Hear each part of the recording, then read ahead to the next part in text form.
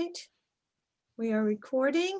All right, well, hi everybody. I am back here now with Manuel Post and Mark Lefebvre, Close enough. close enough, with whom I have had the pleasure of having conversation before. Both of them are active on John Vervaeke's Discord, and both of them have had some questions and comments, especially regarding his 4Ps outline of the ways of knowing. And so what we are doing in this conversation is doing a little bit of decompression and dissection of the conversations that I have had recently with Paul VanderKlay and John Vervaeke. And so I'm going to let them say a little bit about themselves briefly, and then we will get into the topic. So Manuel, take it away. Well, I'm hanging out like all day, almost every day on the Discord, and I've been working with Mark on this idea of the 4 types of knowing, and then relating it to the meaning crisis and possible fixes. So that's been one aspect that we've been working on, and then we've been having this other aspect that we've been working on, which is trying to get the Discord in working with practices and the Sangha that we're trying to keep alive. So we're trying to have communitas online, and it's really hard. There's a lot of bumps on the road with adherence of people, and yeah, like and I've come into this as an endpoint of my depression, and like trying to be generative. So that's my background. So Mark, you go. Yeah, so I'm also on the Awakening from the Meaning Crisis Discord server quite a bit. I should have better things to do, but hey, here we are. And I came, like most people, through Peterson into Vervaeke, and I kind of stumbled into his meditation course, which I really liked. And then Brett started up this server, and we all went over there, and so we were doing this building of practices. John talks about the practices, and then we're talking about his work while we're doing all these practices and trying to help other people do these practices as a way that they can help themselves. And we book club and meditation, and we do this group Lectio Divina practice that we on the server came up with based on John's, John revivified the Lectio Divina. And as Manuel said, we're working on what we can do about the meaning crisis in the larger frame, right? Like, what is it, and how do we get here, and how do we get people out of it?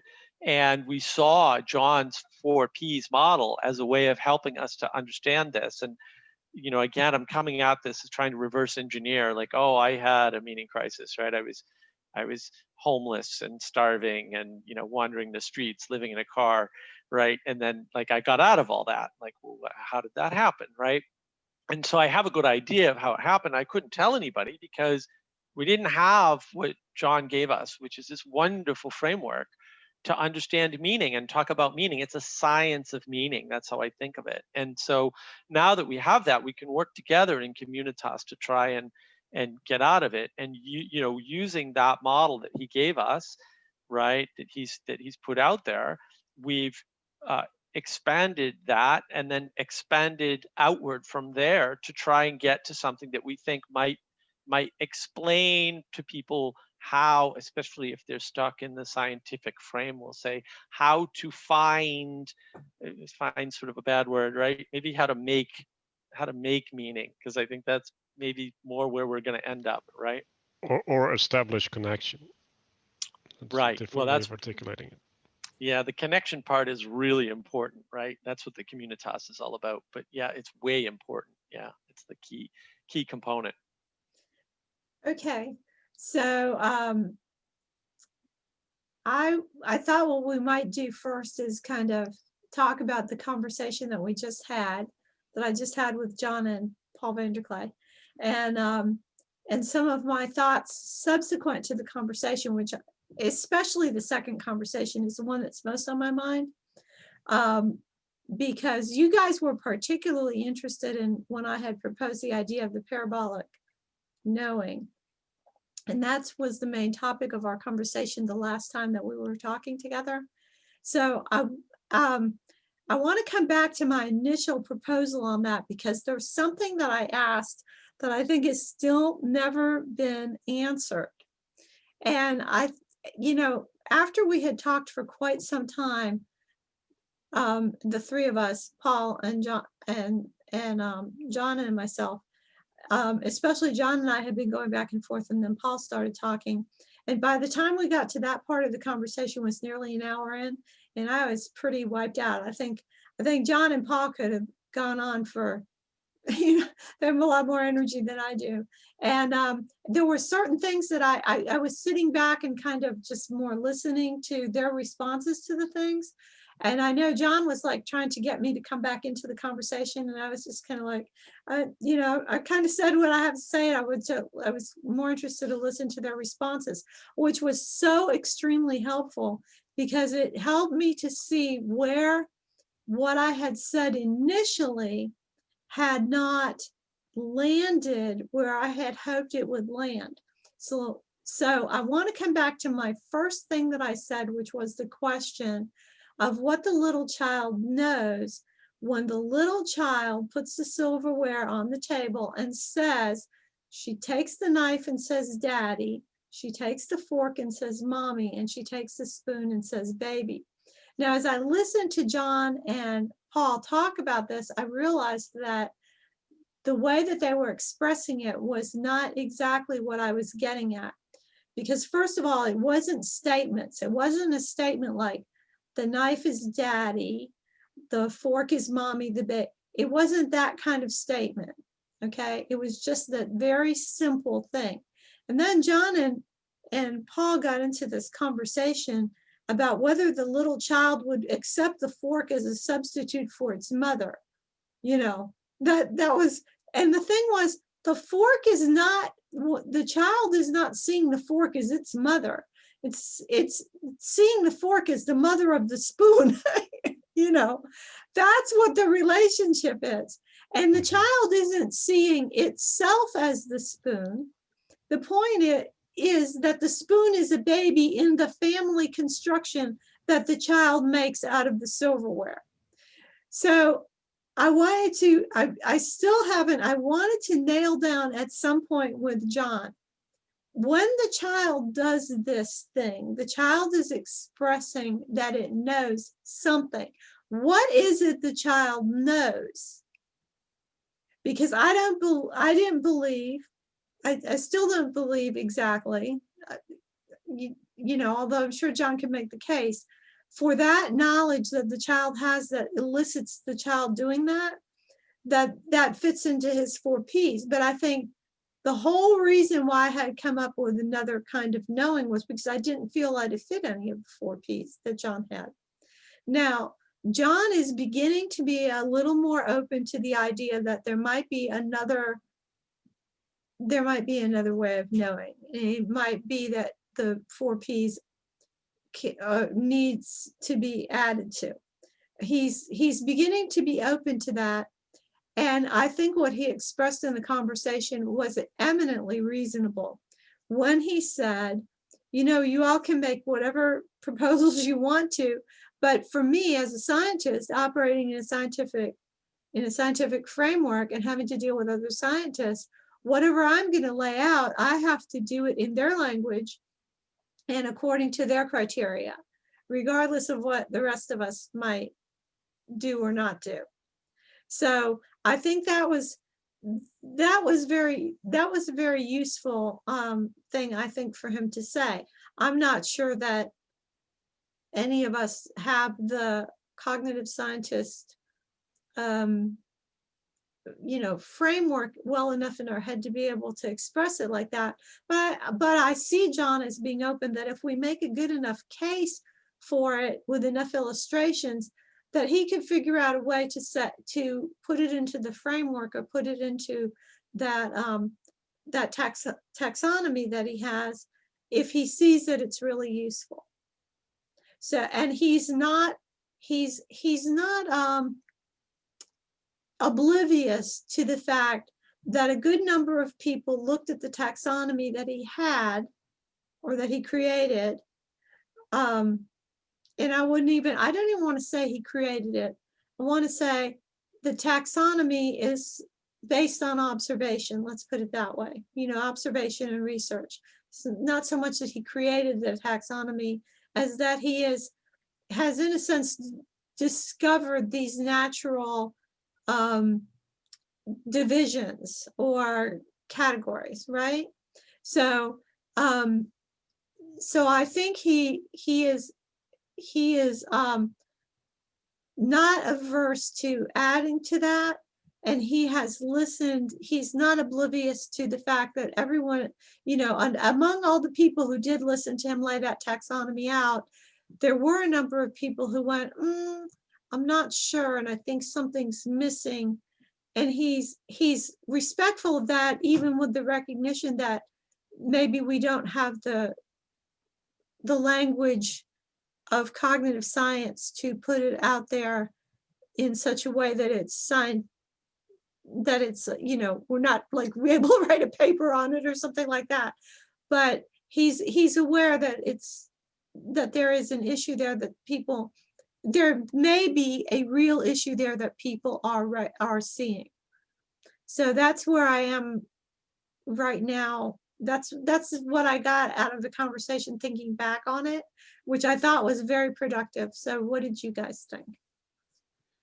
So the first thing that I noticed is you mentioned language, right? And the kid is using language to express a thing that is deeper than language, right? So it is an associative structure that needs to be compressed into something that is able to be communicated, right?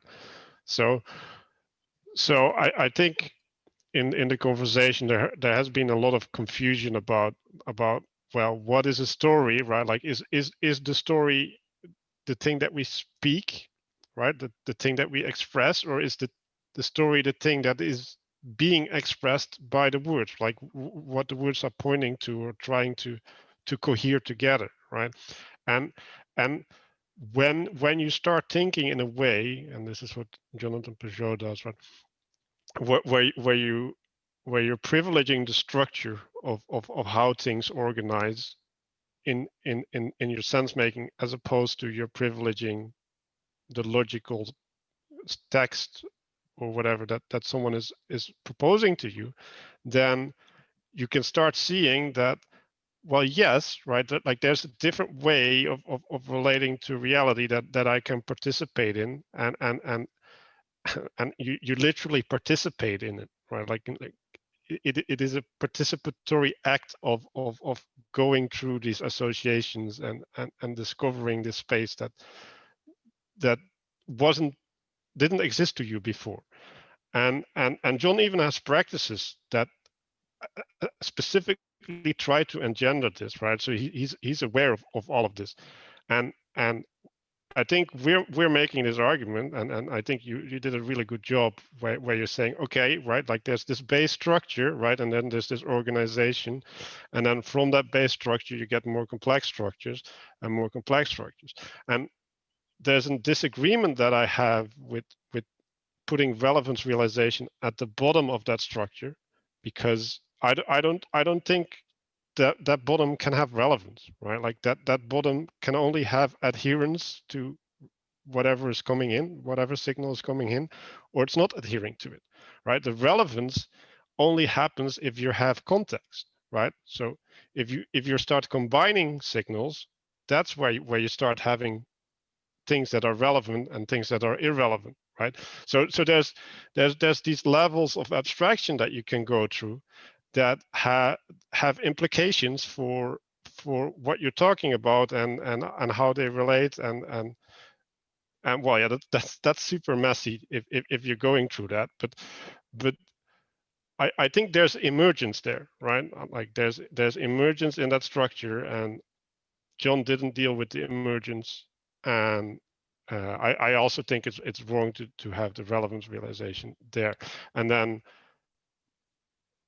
the other thing that we've been talking about is that I think John is conflating, or I don't want to call him out, but like he's using knowledge as cognition, right? Like, so he's coming from the cognitive side, and he's kind of equating the two, where he's privileging the sense making that we're doing in his structure, right? And that's a top down thing, right? Like that's like starting from the phenomenology, right?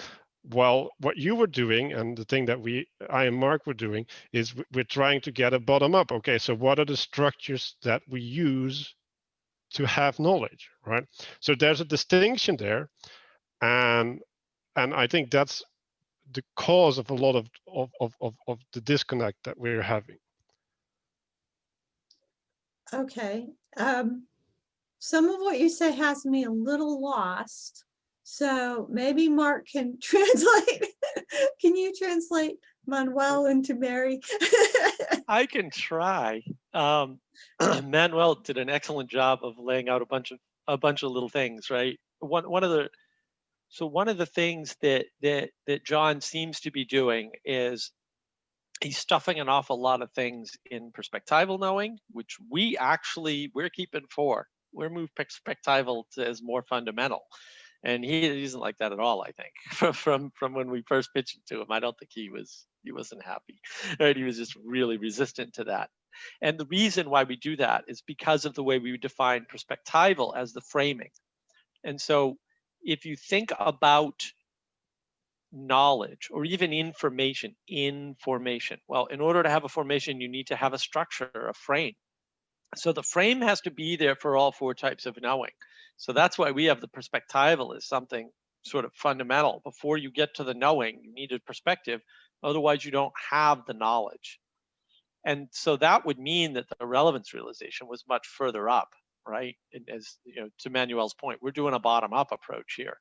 And that's what you pointed out, was this bottom-up approach. Like, what's the relationship? And then when everybody talks about this, but not just John, like everybody talks about this, it's really easy to get confused between the language and the thing. So the description of the thing is not the thing. And when you're talking about things that aren't propositional and procedural, you're using propositions and procedures, right? And so it's hard to get at. Like, this is why Pageau is so amazing, right? Because he's able to get the flavor of these things that you can't. That's what these stories do. These deep, when we say they're deep stories, what does that mean? Like, propositions aren't deep, but the language permeates everything.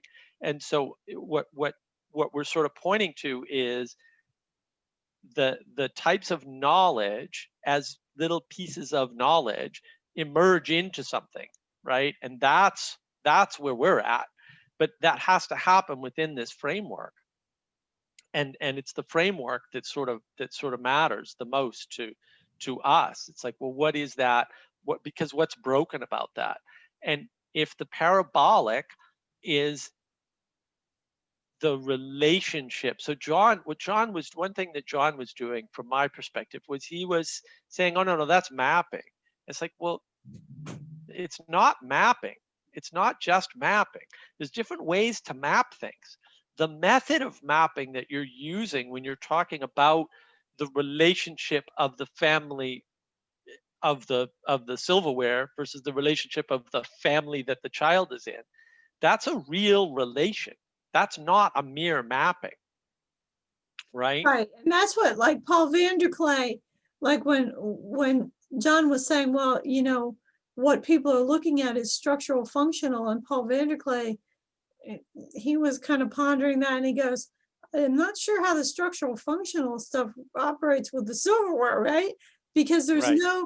there is no structural functional relationship there. It's the child is making an analogy, you know, right. the child is putting the silverware into a familiar relationship. Exactly. And so what is that relationship? What is the knowledge of that relationship? What allows the child to make the map? Right. Like, that doesn't make any sense, because those are inanimate objects. Right. And that was my initial question. And then, so what I had tried to say was, and I wanted to come back to the combinatorially explosive thing, all right, which goes to another conversation that I was having with John. And the reason why I wanted to talk about the combinatorially explosive nature of the possibilities, because there's a combinatorially explosive number of differences and similarities between the silverware and the child's family, right? And so what is it that enables the child to collapse that? And I think John was not happy with this expression, collapsing the space of possibilities. So I don't know how else to say it, but there's something that it's, you know, it's what he means when he says relevance realization is taking that whole space of possibilities and finding the one that you want. Yeah. You know, that's Right. what relevance realization is. But he brings out, and I think he's correct, that you cannot have done it by searching all the possibilities. Right. Not possible for human beings, not even possible for a computer to do it. We have to give them a frame, right, within which to search. And the smaller the frame, the better. Because what you're wanting is to get out of the, you're wanting to get out of the realm of the combinatorial explosion and into a decision. And that was one thing that was interesting about this whole thing of the structure within these geometric structures that are quote unquote built or manifested within the brain as the brain is working. That one of the things one of the scientists at least working on this said that they think that what happens when the structure is built up and then it collapses is that there's been a decision. Okay, that, you know, the building of the structure is a kind of processing of information. And then when the structure collapses, basically what happens is that thing that's firing, or that pattern of firing stops or falls down and then gets built up again. That every time that happens, there's been a decision on the part within the brain. And so that would follow along with this idea of, you know, that what's happening is the reduction of that combinatorial explosive possibility. Right. So the way I'm looking at it is differently, because if you're going bottom up, right, and we're working under the assumption that there's invariant patterns in the world, right, and we're trying to understand the world by relating to these invariant patterns, right? So if you consider this structure in your mind as something that is reacting to one of those invariant patterns, you can see that if there's coherence to that pattern, then you might have that decision, right? Like, yes, that's one, right? And then you can go up a level of complexity, right? And then you can add two patterns together and you can go up a level of complexity. We don't even need to know how many layers there are. That's irrelevant. But what is relevant is that if you have a limited set of invariant patterns, then you necessarily reduce the combinatorial explosion. And if what we do is we refine our relationship with those invariant patterns over time, right? Like we're pruning the parts that are not relevant, right, or shouldn't be relevant.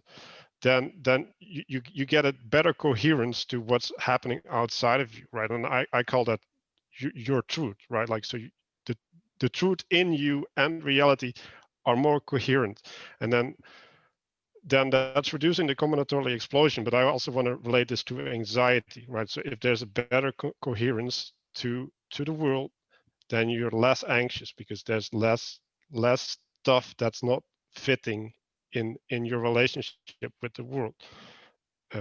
Yeah, so I don't know how that helps you.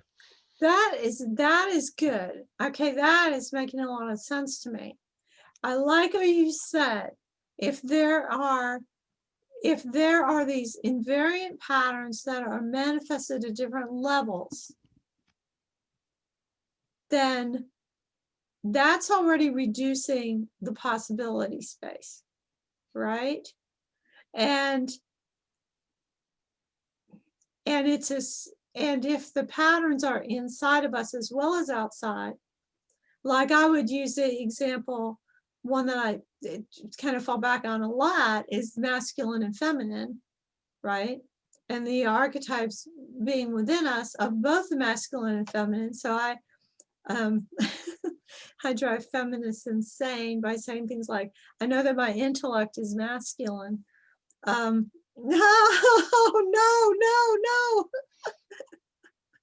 because they think I'm saying women are stupid as soon as I say that. No, all women, their intellect is masculine. You know, women, the intellect is masculine, period. You know, and that's why you have so many, by the way, why you have so many women of high achievement who were extremely close to their fathers and were mentored by their fathers, because they have, in a sense, downloaded their father's intellect into themselves. But anyway, you know, I'm constantly thinking about this pattern being in the world, this masculine and feminine. It's in us and it's in the world. How insane do people go when they try to break that pattern in themselves or in the world, or break it in themselves and then try to manifest that broken thing into the world? It's like it's all around us now, how insane things get and how anxious people get. I mean, everybody's anxious, you know. The women are full of anxiety. Women are so unhappy. I mean, every survey shows women are, ever since the feminist revolution, or the, you know, third wave feminism, or whatever the heck wave they're on now, I have no idea, that ever since like the 1960s, 70s, women have become more and more unhappy, you know, and men are more and more unhappy, and men are more and more anxious and have no idea what to do with themselves in relation to women. And so there's an example of a pattern. But if you recognize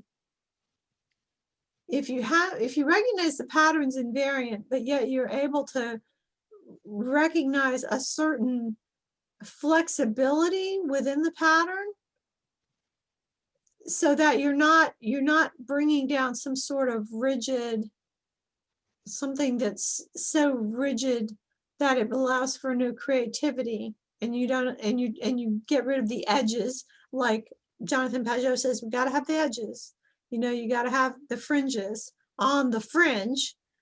Then if you do that, then you have a structure that people can be sane in, you know.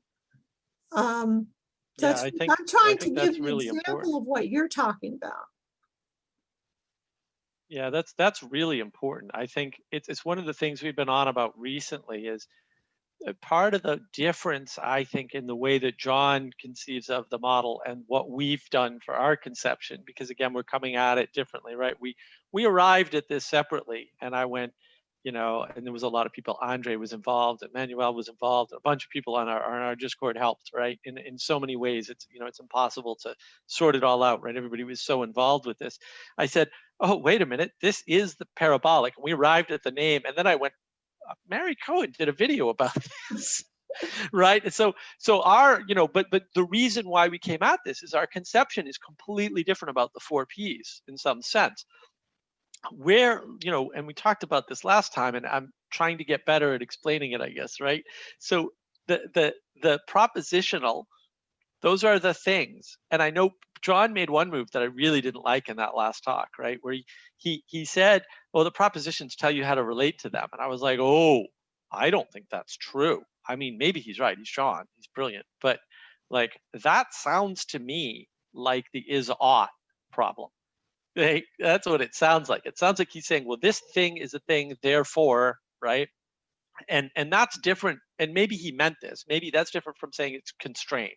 Things are constrained, but that doesn't tell you what to do with them, right?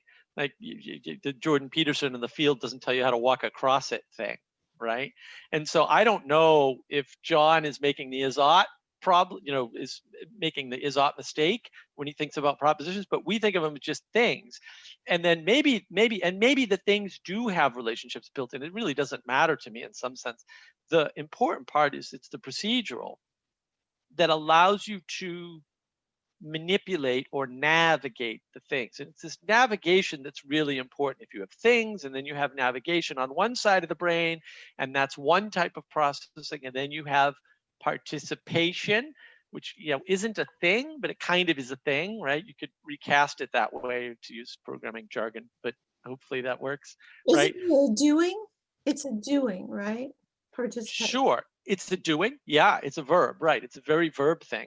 And then what is navigating that? What tells you, like, your participation's already limited in whatever, like maybe physical participation, you're limited by your body, right? And maybe it's conversational participation, you're limited by, the sounds you can make, which happened when you grew up, whatever. Like, that gets crazy.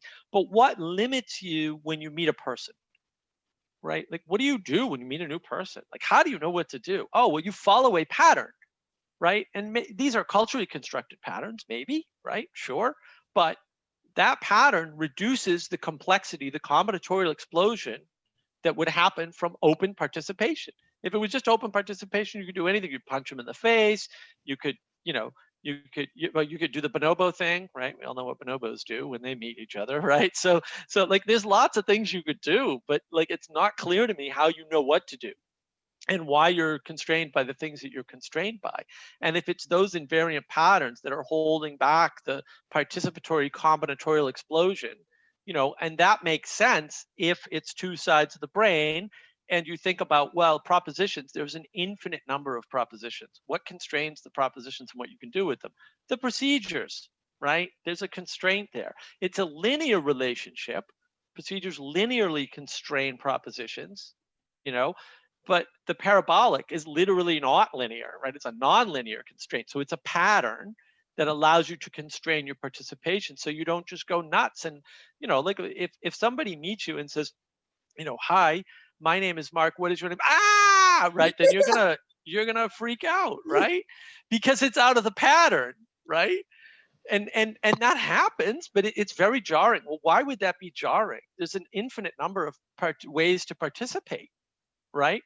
So it must be jarring because it's out of the pattern. Well, how do we know to get jarred by that? Like, what is it? Like, what is it about the lion sneaking up on us in the savannah that we go, oh, I know what's going to happen next, right? That's part of a pattern. And then, in our new sort of understanding, we're constantly trying to get it. One of the explanations that seemed to work really well was Jordan Peterson goes into this whole thing about Pinocchio, right? And when he starts out the Pinocchio thing, he goes, why do you care about Pinocchio? And this is one of the things, a lot of what Jordan said, I was like, oh yeah, I'm right on board with this.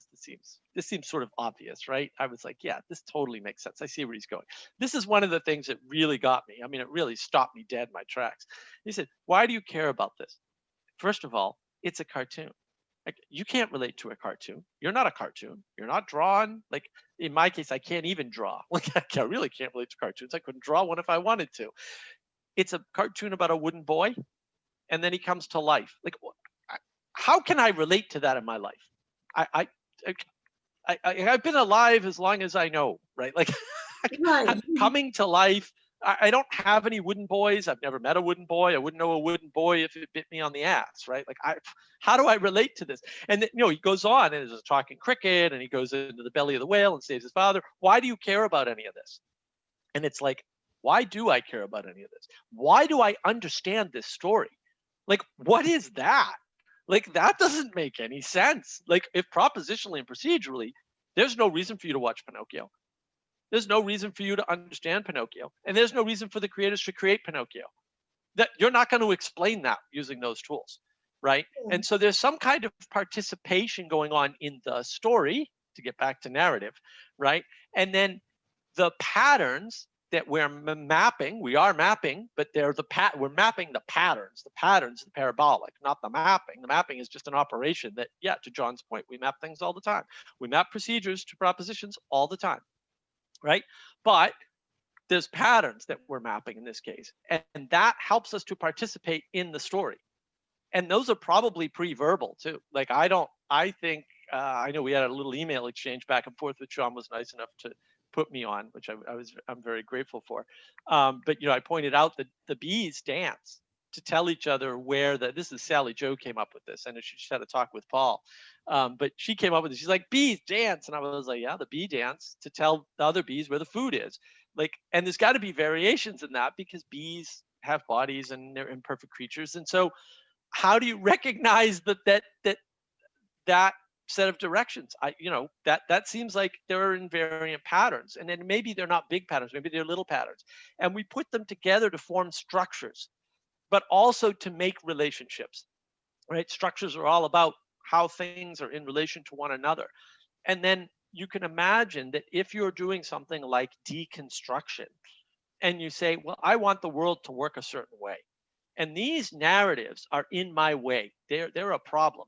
But what if the narratives are reflected, to Manuel's earlier point, of a deeper reality and an emanation? I think John might agree with that. There's an emanation there, that a coherence within reality that we're sort of sticking to or like finding or just sort of attracted to or whatever. And then those form the structures of the world, right? Whether it be, capitalism or religion or whatever, there's all these patterns tied up in that. And then when you strike down at that, what's happening is you're deconstructing that. But the side effect of deconstructing that is that you're also deconstructing participation with people, right? Because participation is participation. Participation with structures is, to Peterson's point, the room tells you what to do when you get in the room. When you get in the classroom, the professor's going to be there at the podium. I'm going to sit here in this part, right? And that's how it works. And then it tells you what to pay attention to, so you don't look at the floor tiles all day or the ceiling all day, right? You pay attention to the podium. It's aimed in that direction, right? But when you break down that pattern, when you do that, you're also breaking down your ability to have a classroom, right? Because you're deconstructing the parabolic, the structures that are made up of these little parabolic invariant patterns. And that's causing you not to know how to interact with people anymore. And that seems to be what's happening with the meaning crisis. So I think that's vitally important. It's all part of the same thing. This combinatorial explosion problem gets solved by the parabolic, but it creates structures. And if you're an anti-structuralist, or you just don't like a particular structure and you strike at that, you're going to cause chaos, because now people don't know how to communicate. They don't know how to cohere. They don't know how to participate with each other. They can't understand the stories. So to add on that, right, like science has given us amazing tools to control and manipulate reality, right? So what science does is it gives us like a recipe. Like if you do this, then you can achieve this, and people start making sense of the world through that, right? So that's a procedural and propositional way of navigating the world, right? And that lacks any type of participation. And when you start like believing, right, or maybe because you're anxious, right, like you need to have this control over reality in order to feel safe. When you're in that space, you're gonna use inappropriate ways of navigating the space, right? And then you're going to decohere more because you're going to have negative feedback, and you're going to collapse in this anxious prison that you're creating for yourself, because there's no participation anymore, right? So we're also connecting this participation to ethics, right? Like so you need ethics to participate. Like if you don't have a way to make value judgments and all of these things, then you're just trapped. You're just trapped in oh, if someone does this, then that is a transgression of this rule. Oh, like, and then we need to go to the teacher and complain or whatever, right? And I think this is actually literally the trap that Jesus warned us about, right? Like don't get stuck up in the law, live in the spirit. Now, what you said, what you both said, reminded me of a couple of things. So when you were talking about Pinocchio,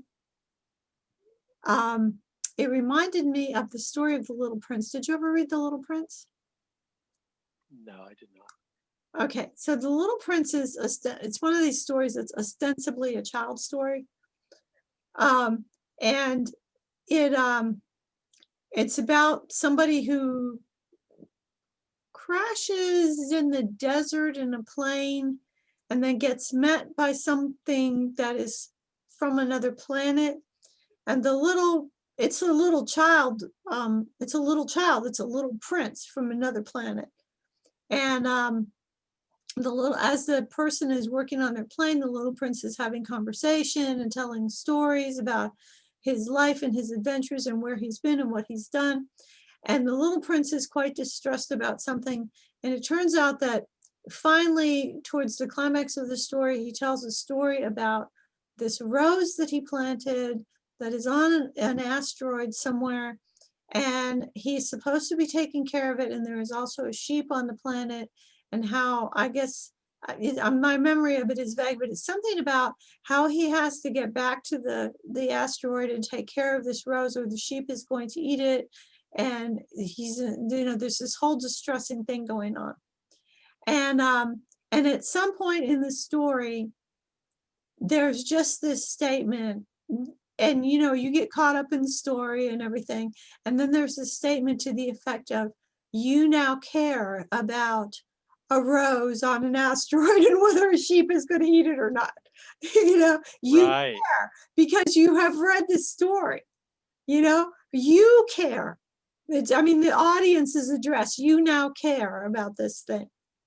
And it's like, you go, yeah, I do. And why? It's the same question about the Pinocchio thing, right? And there was something else that it reminded me. Oh, I know what it is. When John did his lecture where he explained about the small world networks, the whole stuff that I went into at the beginning of the thing, the lecture that he did with that, where he used the example of the hourglass and the pile of sand in the hourglass. And he said, there's no elf in the hourglass. He said that, no elf that's piling up the sand. And I went down in the comments underneath and I said, oh, but think about the elf in the hourglass. Think about how he's piling that sand up, and just when he gets it in a nice pile, it falls down and collapses. And he's so frustrated, he stomps his little foot and he begins piling it up again. This time it's even going higher. And I said, and then he's so delighted that he's finally got it higher, and it falls down again. And he stomps his foot and he curses and he tears his hair and he starts all over again to build it up. And I said, he is a tiny Sisyphus working on this pile of sand. And then I said, and you will never look at an hourglass the same. Right. And somebody wrote underneath and said, this was a transformative comment. Yeah, and what causes that transformation? Yeah. It's because now it's like all of a sudden we put it in a story. I just put it in an imaginable story because I was just really messing with John when he says there's no elf in the hourglass. I'm like, well, I'll put an elf in that hourglass. Yeah, and what did you know to cause that transformation? What knowledge caused that transformation? What type of knowing is that? So because it's kind of like it's, in a way, I don't know, I almost want to call it primitive or ancient or something, but it almost is the way that I see the world, but it is the way that children see the world. Things are alive and things are all around doing things. And it's the way that we see the world too, when we're not pretending to be grown-ups. So it's when you you know, when you hit your toe on the door and you kick it, you know, it's that sort of thing. Or what was it when Jordan Peterson was in a conversation with someone and taught I think it was Matt Dillahunty talking about the lawnmower, you know, and you're yelling at your lawnmower. You know, what are you doing? Why are you yelling? I bet you yell at your lawnmower. I think he said to Matt Dillahunty, I bet you yell at your lawnmower. Right. Yeah, Yeah. because to us the whole world is alive, and so the scientist wants to come along and say, well, we can't prove that everything is alive by means of science. It's not really alive. You're just imagining it as alive. And it's like, all right, you know, that's in science, but you know, it's every story and our lives are not like that. So I don't know if we come to an impasse with the science, or at some point, I don't know what the you know, what the cross-pollination has to be. I mean, I always say John's cross-pollinated us because we're talking about his stuff all of the time, right? And but I'm not willing to give up the sense of being in a living world and of rooting for the sand grains out of the hourglass that they don't fall. Come on. You know, that makes Right. So this is what Mark said, right? Deconstruction ruins participation, right? So what you're doing when you're looking at the sand glass is you're participating in the sand falling. And when you're like, oh yeah, there's this building of criticality, and then it will like collapse, right? Like you can't participate anymore.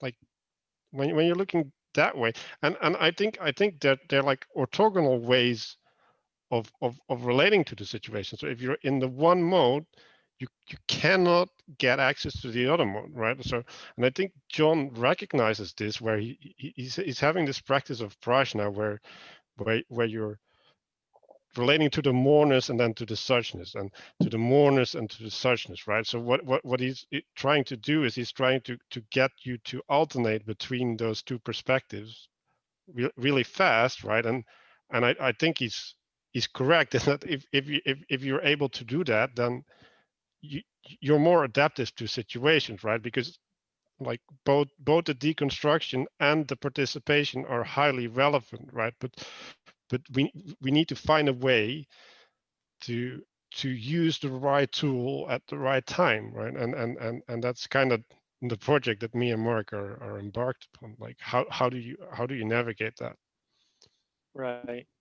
Yeah, and I think this is limited. This is a limitation that John actually has, is that, you know, very early on in the Awakening from the Meaning Crisis, he throws out Two Worlds mythology. He said we can't live there anymore.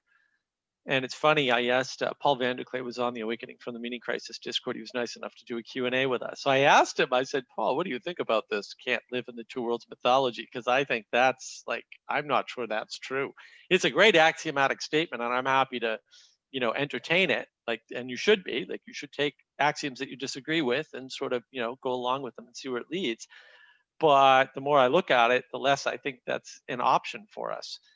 And because he's built it on that premise, like, oh, no, we have to be all on one side of the two worlds mythology, which is the objective world, I assume, or something like it. And then he's reconstructing from that premise. I think that's a deep mistake. I think it's possible that maybe it's a continuum, it's a line, right? And then on one side are the things that are real that we basically can't manipulate fully. Like we have less and less control the more real something gets, and we have more control the less real something gets in sense of the real world. And then I hate to use natural and supernatural, but it's probably the best terms we have if you just think of them on a line instead, and they blend into one another.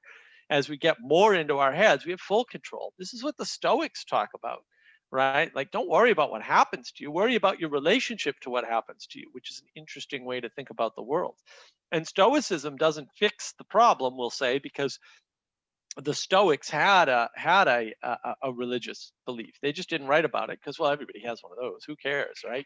From their eyes, so they didn't really talk about their religious beliefs. But they seem to have had belief in gods or whatever, and then relating to things differently worked perfect in that case. But if you remove the belief, whatever religious belief you have, then Stoicism, people don't cohere to it for very long, or it doesn't work very well. Like, Stoicism is terrible if you have children. Like, it just doesn't work very well, right? Because you can control your reactions to things, but you can't control everybody else's reactions to things. So you're kind of too far into the realm where you have total control. And when you try to go too far out, or if you equivocate and you think, oh, we have total control over this thing at this time, therefore we have total control over everything, which I think is what science is doing, and sort of assuming more and more control than it can actually have in the world. And it just keeps growing and saying, no, we can control this, we can control that, we can control government. I think government's emergent, right? I think we can control capitalism. I think the economy is an emergent property. I don't think you could have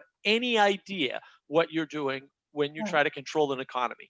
Like, I just don't, and all the evidence is we have no idea what we're doing when we try to control it. We can't just say, you know what, this capitalism thing isn't working out, I'm going to swap it out for something else. It's not an engine in a car. Like, that's not how it works.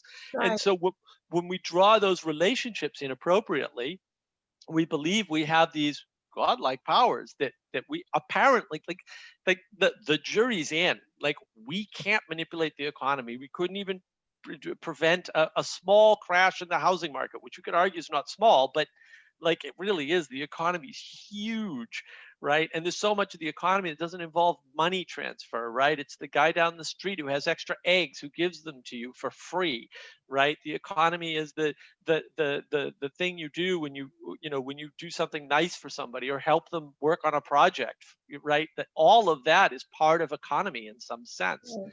And so it's interesting that we're trying to control these things that are so much bigger than us. I mean, it might be that something like the economy is a whole that is greater than the sum of its parts. And if that's true, then we're not going to change it by changing the parts. Like, that's not going to happen. It's already emergent.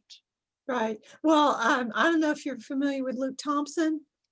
Yes. He's not, okay, like, he would call this, everything that you said about this striving for control, the technological Babel, right? Yes. The Tower of Babel, that they built. And it's funny because I was just going over some of these early Bible stories with my grandkids. I was talking to them just about that, about it's a matter of, because, I tell them these stories are not just about what happened. They're about what always happens. People try to get control. They're going to grab all these other people. They're going to control them. They're going to make them work for them. They're going to build this thing, and it's always going to fail, because you can't do that with people. God said, scatter, go off in different directions, and go find your different niches in all the different environments that humans can creatively live in. And somebody's always going to come along and go, if I can just collect all of you together and get you to do exactly what I say, then everything's going to be all right. And it never works. It always ends up in a disaster. But that's what you're describing to me. When you say that, I'm hearing Luke go, that's technological Babel, trying to build that tower. So that is, that's definitely an issue. I think in the two worlds of mythology, I had a hard time grasping that. The idea, I think, is, if I understand it correctly, and some of the Barfield stuff, I think, is helping me get a little more of a handle on it. That ancient people did not think there were two worlds. It was a continuous cosmos, right? And it's only more recently, I don't know if it's since the Enlightenment, maybe, that it broke. We have this idea that over here there's this world, and over here there's this one.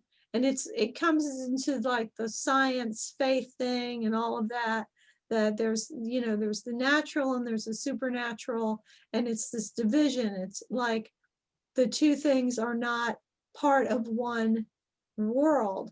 And so what it does is it creates like we have to operate in the world with these split personalities, or the two eyes, like Paul Vanderklay will do the thing with the two eyes, that's how we're supposed to try to navigate. And you know, so what we have to do now, I think our task is to put the world back together, and in doing so to put ourselves back together and put ourselves together with the world, you know, to live in the world as you know, it's amazing to me that in a time when people seem to be so like, oh, the environment, the earth, when we're so worried, concerned about the planet, blah, blah, blah, people have never been more disconnected from anything that has to do with, you know, nature, for real. You know, they don't work in it, they don't touch it, they don't have any understanding. I mean, you have people going around saying, well, cow farts are, you know, messing up the atmosphere, and you know, we can, you know, you've got this plan. There actually is a plan on paper to eliminate animal agriculture by 2040. You know, it's like that something like that can only be put into words by someone who has no idea of how nature operates at all. Right. So, you know, I think that's kind of like our task. How do we get the connections back? Yeah, So I had an interesting thought today, actually, and I said, you know, what if consumerism is an attempt to sort of make up for the loss of renewal or maybe revivification that we used to get from working the earth? Like, what if that's what we're doing? Like, we're constantly interacting with things, you know, as a consumer, because we're no longer constantly interacting with the earth, and we need that sense. But then, you know, in some sense, that's a small corruption. Maybe it's not a small corruption, but maybe it's only a small corruption. I don't know. But what if that's what we're doing? We're swapping out consumerism because we're not in the, you know, in the garden every day, right? Yeah. And what is consumerism? Is it a belief that we have to keep buying things to make us, that buying things makes happiness? Is that well, what John has an amazing term for that, and that's modal confusion, right? modal So confusion, right? right. Yeah. So he's describing this idea that I want to be a thing, right? Like happy. And in order to be happy, I need to have this thing, right? But like the Stoics identified, the happiness is in your relationship, right? Like it's in your connectedness to a thing. Like so you, in Africa, you see it all the time. You see these children who have these crappy toys, and they're like amazingly enthralled with them, right? And like if you would give that to a kid in the modern world, like they would like throw it away, because like what do you do with this wires, and like, no, I want to have my race car, right? So the level of connection there is the thing that's important, right? That's imbuing the value in the thing, and not having the realization that that's the thing that's important. You need to replace it, right? Because like, okay, a new thing has the exploration part in it, right? Like I have this really strongly in myself, right? Like I can engage with a thing, but after like 3 weeks, I get bored. Like everything gets boring to me because I figure out how it works, and it's like all the shine is gone, and I have to move on because I can no longer relate, right? And not never getting the realization that there's a different way of engagement with the same thing. Like if you never make that connection for yourself, you're never going to get there, and I think a lot of people are stuck. But you'd never be like that with a dog. You wouldn't have. Maybe, but I don't have you it. wouldn't huh? Yeah, Would- Right, maybe. and that's Maybe some maybe the people reason I are. don't have a dog. And yes, right, and But I maybe mean, some have you people ever are like had that. a dog? No, like I think people are like that with their children. Like that happens. People are addicted to gaming, and then the kid is a annoying distraction. Like, I'm here, I need to pay attention to the screen. Like, don't start crying. Like that happens all the time. Yeah. Yeah, it's really scary. And that is about relation, and modal confusion is definitely about this relation. But the fact that there's modal confusion to me indicates that there are two worlds. And I think Manuel's right. Like they're mutually exclusive, right? You're either in having mode or being mode. And maybe you have to switch between them, whatever, but you're not getting both at the same time.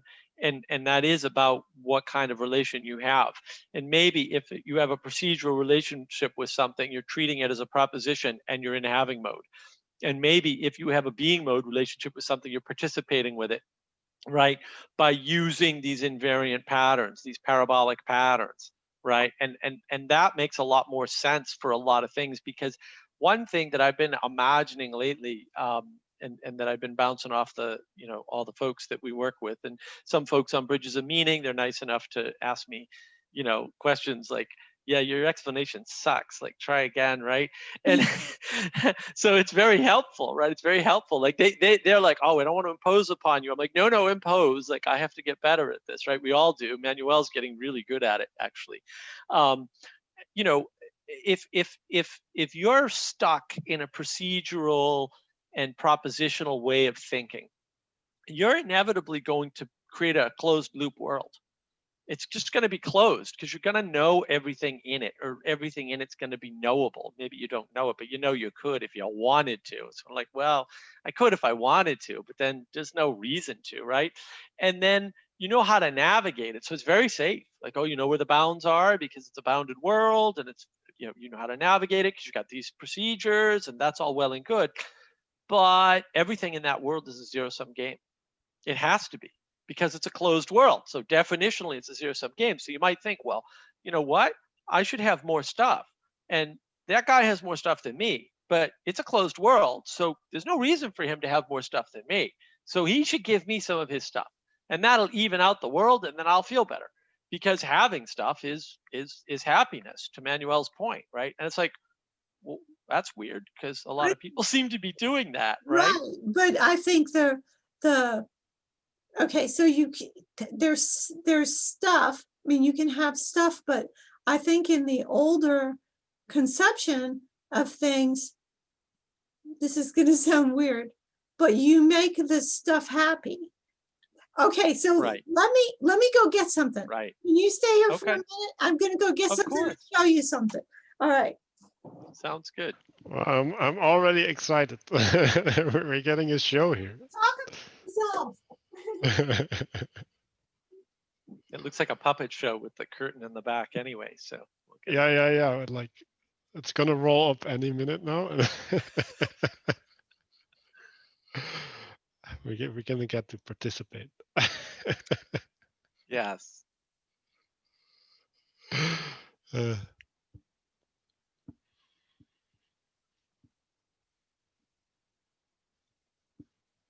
Yeah, we should have been born before this, so we would have a script that we could. I know. Rely on. We need a script. Yeah. People are gonna need to leave a comment so we can like figure out whether these dialogues are like good for our upcoming show. That's never gonna happen anyway. Okay, so I gotta show you something. Okay. All right, so I gotta show you something that's gonna look kind of silly. All right, so see this? This is a little figurine. Comes from Italy, actually. Okay, is part of there's also a boy, man. Yeah. Okay, so they come from Italy, and they're part of a whole bunch of Italian pottery that I have all over my kitchen. All right, so what I'm going to say is that, of course, it's made of clay, but I'm going to tell you that the clay is happier because somebody made it into something that is delighted delighted a human being, right? Okay, so they actually did not have any, they didn't have heads. They're flat because they're actually made to be candle holders, but this is not a candle, this is just a dowel. So what I did is I took a dowel and I stuck it in, and I took a ball of aluminum foil and I put it on, and then I gave them hats. And I'm going to tell you that they're happier. They're much happier having hats than being embarrassed by having flat heads. I'm telling you that the clay that they're made of is happier now, and now they're happier because they have hats. That's not the end of it. Okay, so they sit on a shelf in my kitchen. My daughter went to Savannah. Okay, and when my daughter was in Savannah, she bought something for me. She came back with these. Do you know what these are? These are little turtles. They're made out of shells. She bought me 2 little turtles so that the little clay figurines can have pets. So they sit on the shelf in my kitchen with their hats, and now with their little turtle pets next to them with their little hats on. Okay. And I'm going to tell you that these shells are happier because they were I think these are called cowrie shells. I think these shells were happy when they were part of the cowrie, right? I think they were happy, but they're happier now because they're pets for the little people, my little ceramic people. All right. Because we're supposed, this is, you know, I was talking to John about humans being priests, like we bring everything up into, we bring the, like this, the clay that these once were is happier now than it was. And they're happier with the hats, and now they're even happier because they have the little shell pets. And we make everything happy. That's the meaning of the happiness, it's not just, it's like the lifting of things up to the higher level, the bringing them into our life is their happiness. Mm-hmm. And the happiness that they give to us is their happiness too. And it's like an arrow pointing up with everything. You know, the plants are happy that they are taken up into the life of the animals, and the animals are made happy and being taken up into the human life, and then the human is made happy being taken up into the life of God. It's an arrow pointing up all the way, right? So that's more the ancient vision of the world and of our place in it, is that. That's how I see things. Does that right make, so when you talk about, like, what brought me to think about this was what you said about the consumerism, you know. So like I would never take these little people and say, oh, I'm tired of looking at you, I'll trade you for something else. That would be so wrong. right Mm-hmm. Yeah, You know, if you know, I'm contented with the things that I have, because, you know, if I don't have to constantly get something new, because the thing is been made happy with me already. But if you never have this attitude, if you never understand this bringing things up into this happiness, then you're always, I guess, going to be, you know, searching for the new. right. But anyway, that's what came to mind when you were talking about the. So what that brought to my mind is you're describing co-creation there, right? You're a co-creator with God in the universe at that moment, and yeah, like Mark has this idea that the co-creation, like participation, is co-creation. So when we're participating, we're imbuing the thing with ourselves in the transjective relationship that Viveki talks. Right. when it's going the other way too, right? And that's the thing, is that if you think about being stuck in the propositional and procedural, which can be very useful because they're useful tools to use, but if you're stuck there, you have a closed world. And if you have a closed world, you have no reason to do anything. And you have no, and everything's a zero-sum game. So yeah, you should have as much as the next guy because it's a zero-sum game. But if you, but the loss that you suffer for being in that world is you can't participate, and participation is creation. And when you put hats on these clay things that were already imbued with happiness, they imbue you with happiness too. It's a two-way street, like John talks about with transjective, right? So you shouldn't have too much problem understanding this, hopefully, right? And but that's all about participation. And then how do we know how to participate in a way that does that? Those are the parabolic invariant patterns. And so when you lose that, you can't open the world up. You can't co-create. You can't make things valuable. And you can't have a sense of meaning, because there's no meaning in traveling a closed world, right? Like there's no meaning in a video game. You just get to the end and you're done, right? I mean, this is John's concept of telic he talks about, and then paratelic. Well, paratelic would be part of participating in the invariant patterns, because if you're just participating randomly, you're insane, basically, right? You have a madness. This is how we describe it.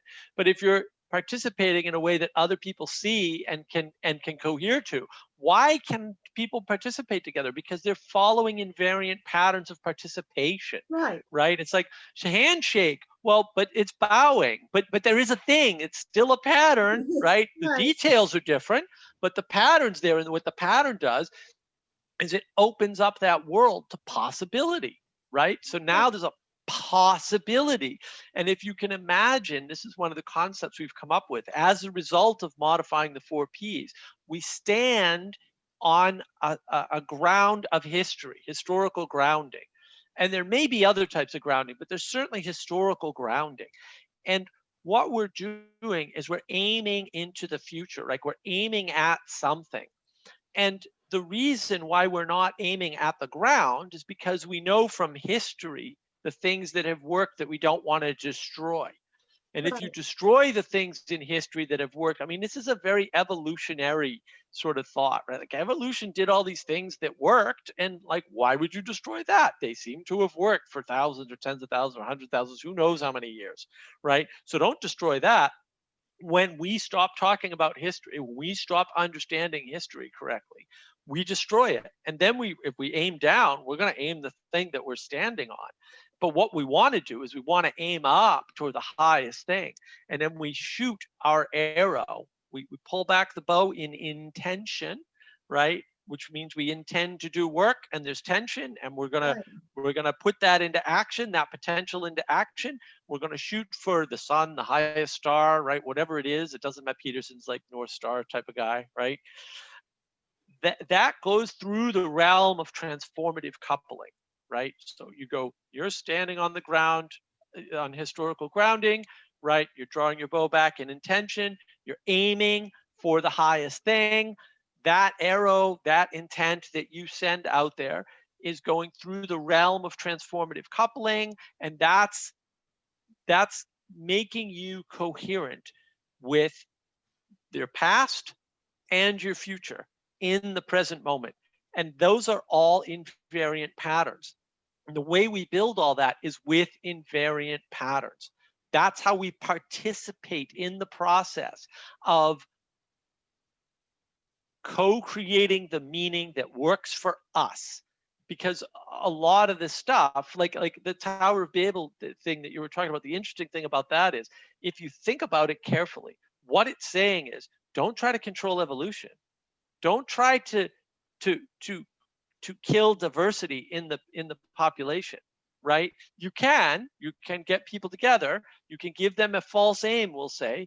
But if they don't have their own aim, then they're all going to go for one thing, and you're going to be very fragile, right? But what you want to be in evolution is anti-fragile, to use Nassim Taleb's term.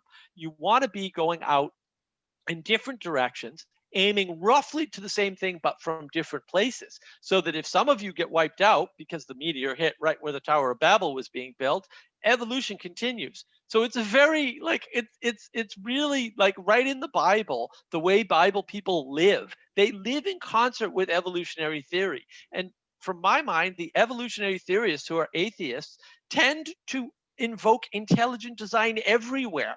They talk about it constantly, like, well, we know what evolution's Right. doing, and we're going to control evolution. It's like, dude, that's Tower of Babel. Like, you're not Exactly. following evolution if you Exactly. think you're going to control it. That's crazy talk. Yeah.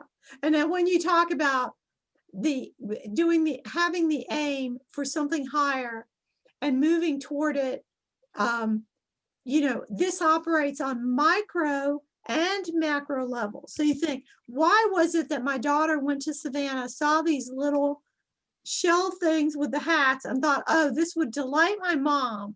I will take this to my mom and say, I've got little pets for your figurines, because she just knew that I would laugh when I saw this and I would think it was so cute and put it on the shelf with them.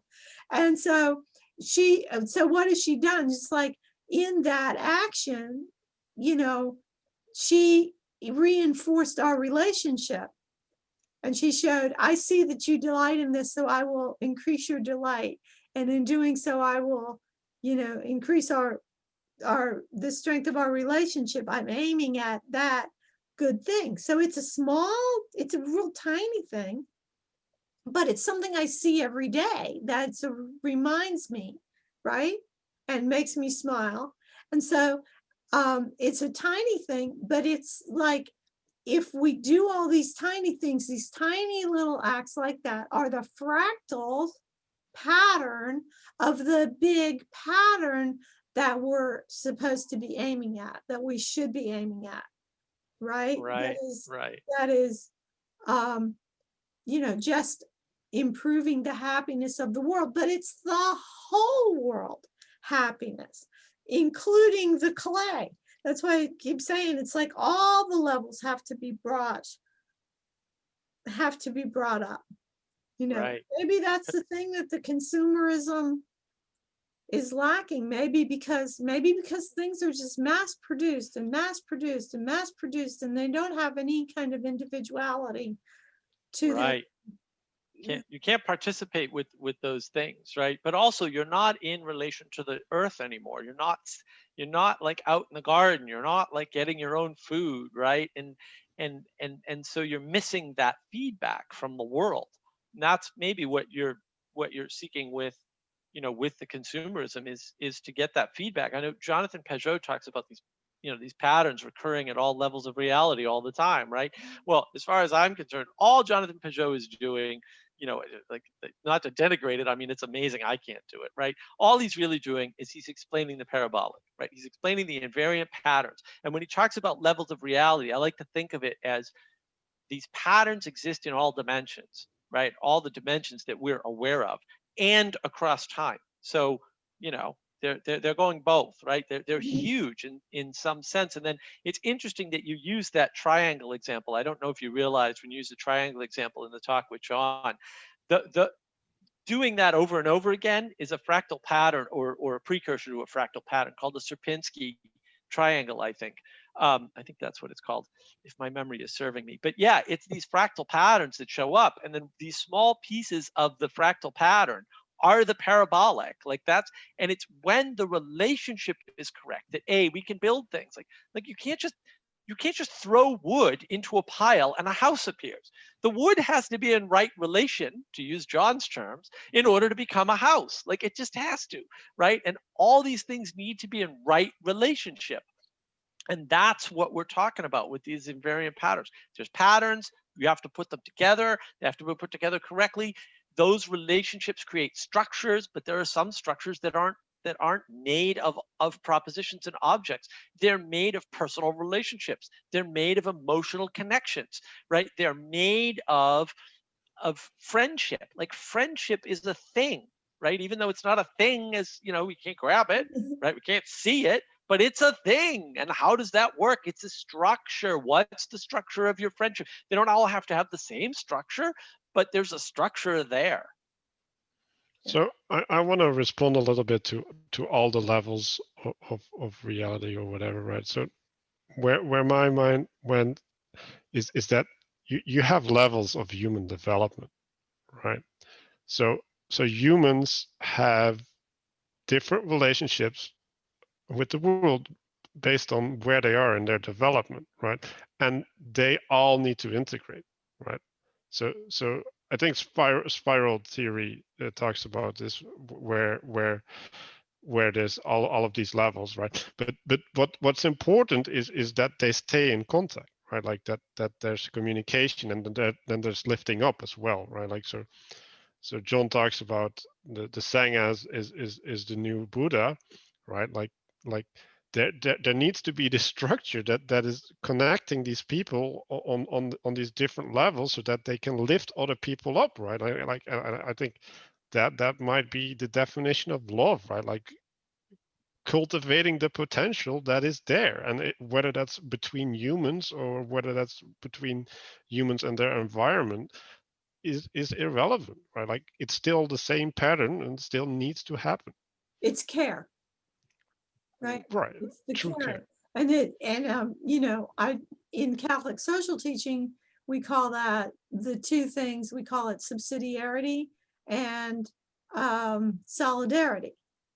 So subsidiarity is that you know, some people just shorthanded government at the lowest level. It is the idea that you know, you as much control as possible to the individual, to the family, to the neighborhood, you know, not imposing from the top, and that there's no need for a higher level of any structure unless the lower level needs for the higher level to be there. In other words, the higher level has to justify itself to the lower, not vice versa. That's the principle of subsidiarity. And then the principle of solidarity is that at every level, there is a common project of betterment at every level.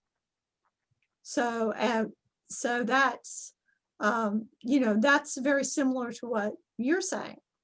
You know, that's just put into that language. Well, guys, we're nearly at an hour and a half.